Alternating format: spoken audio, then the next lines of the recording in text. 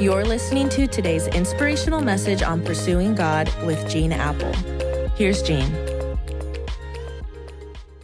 Happy Groundhog's Day, wherever you happen to find yourself on this Tuesday. This week we're talking about discovering God's purpose for our lives. Proverbs 16:4 says, "The Lord has made everything for his own purpose." And if God has made everything for his own purpose, that means you and I have a purpose. And there's a big difference between like finding a path in life and finding your purpose in life. A big difference between finding a career in life and your calling. So for the next few days, we're going to take a look at a man in the Bible named Solomon. Solomon was a king, the richest person the world has ever known. And outside of Jesus, the wisest person the world has ever known. And Solomon goes on a desperate quest to discover his purpose. Basically, Solomon finds himself in a season of life. Some people sometimes call it midlife crisis. It's that season in life when people figure out if there's a midlife, there's got to be an end of life. And so you better figure out what really matters and what your purpose is.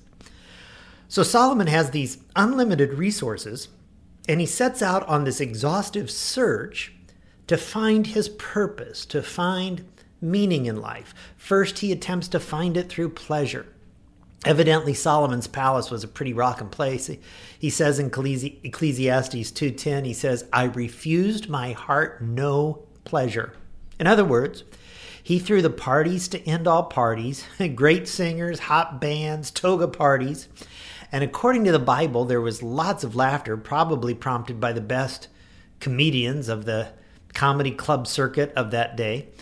But after hearing all their jokes, after listening to all their one-liners, Solomon says in Proverbs, "Even in laughter, the heart may ache."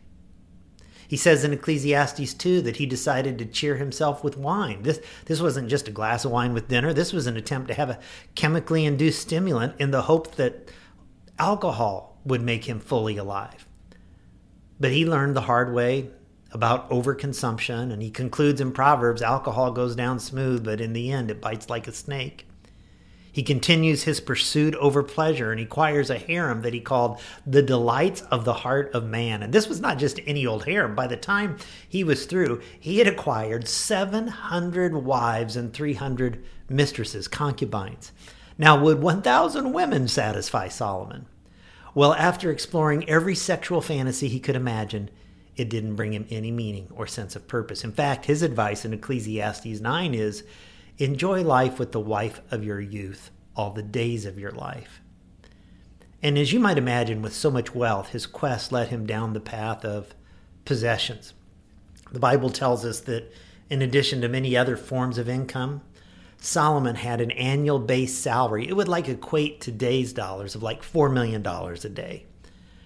And Solomon denied himself nothing. He buys houses and vineyards and treasures. Solomon's house took him 14 years to build. 14 years.